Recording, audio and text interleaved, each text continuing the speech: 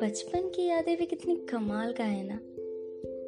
वो हंसता हुआ पल जब याद आ जाए तो आंखें भर आता है, और वो रोता हुआ पल जब भी याद आए तो होठों पे मुस्कान ही दे जाता है। उसी बचपन को याद करते हुए 2-4 लाइनें सुनाना चाहती हूँ। हमें मिला क्या है, हमें मिला क्या है। आज हम बड़े हो चुके हैं। कभी कभी सोचते हैं छोटे थे कितना अच्छा था।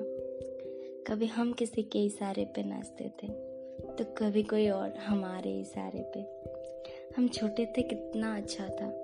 कभी किसी के चेहरे पे मुस्कान देते थे तो कभी हमारे चेहरे पे कोई। अभी भी वो छोटी छोटी गलतियाँ, वो शरारत याद आता है। और याद आता है वो दिन जब किसी की पूछने पर बोलते थे बड़े होकर क्या बनने वाला सवाल का जवाब। तब सोचते थे कि जब बड़े हो जाएंगे तो पंख मिल जाएंगे उड़ने के लिए, पर पता नहीं कब धीरे धीरे हम बड़े होते गए और उड़ने से डर बढ़ता गया।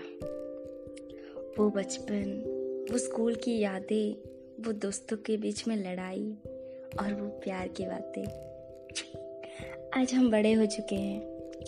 सब लोग अपने अपने लाइफ के रेस में भागने लगे हैं और धीरे धीरे वो बचपन में दिया हुआ सवाल का जवाब भूलने लगे हैं। कोई समाज के डर से अपनी लाइफ को दूसरे के जैसे बनाने लगा है तो कोई अपने आप में खोने।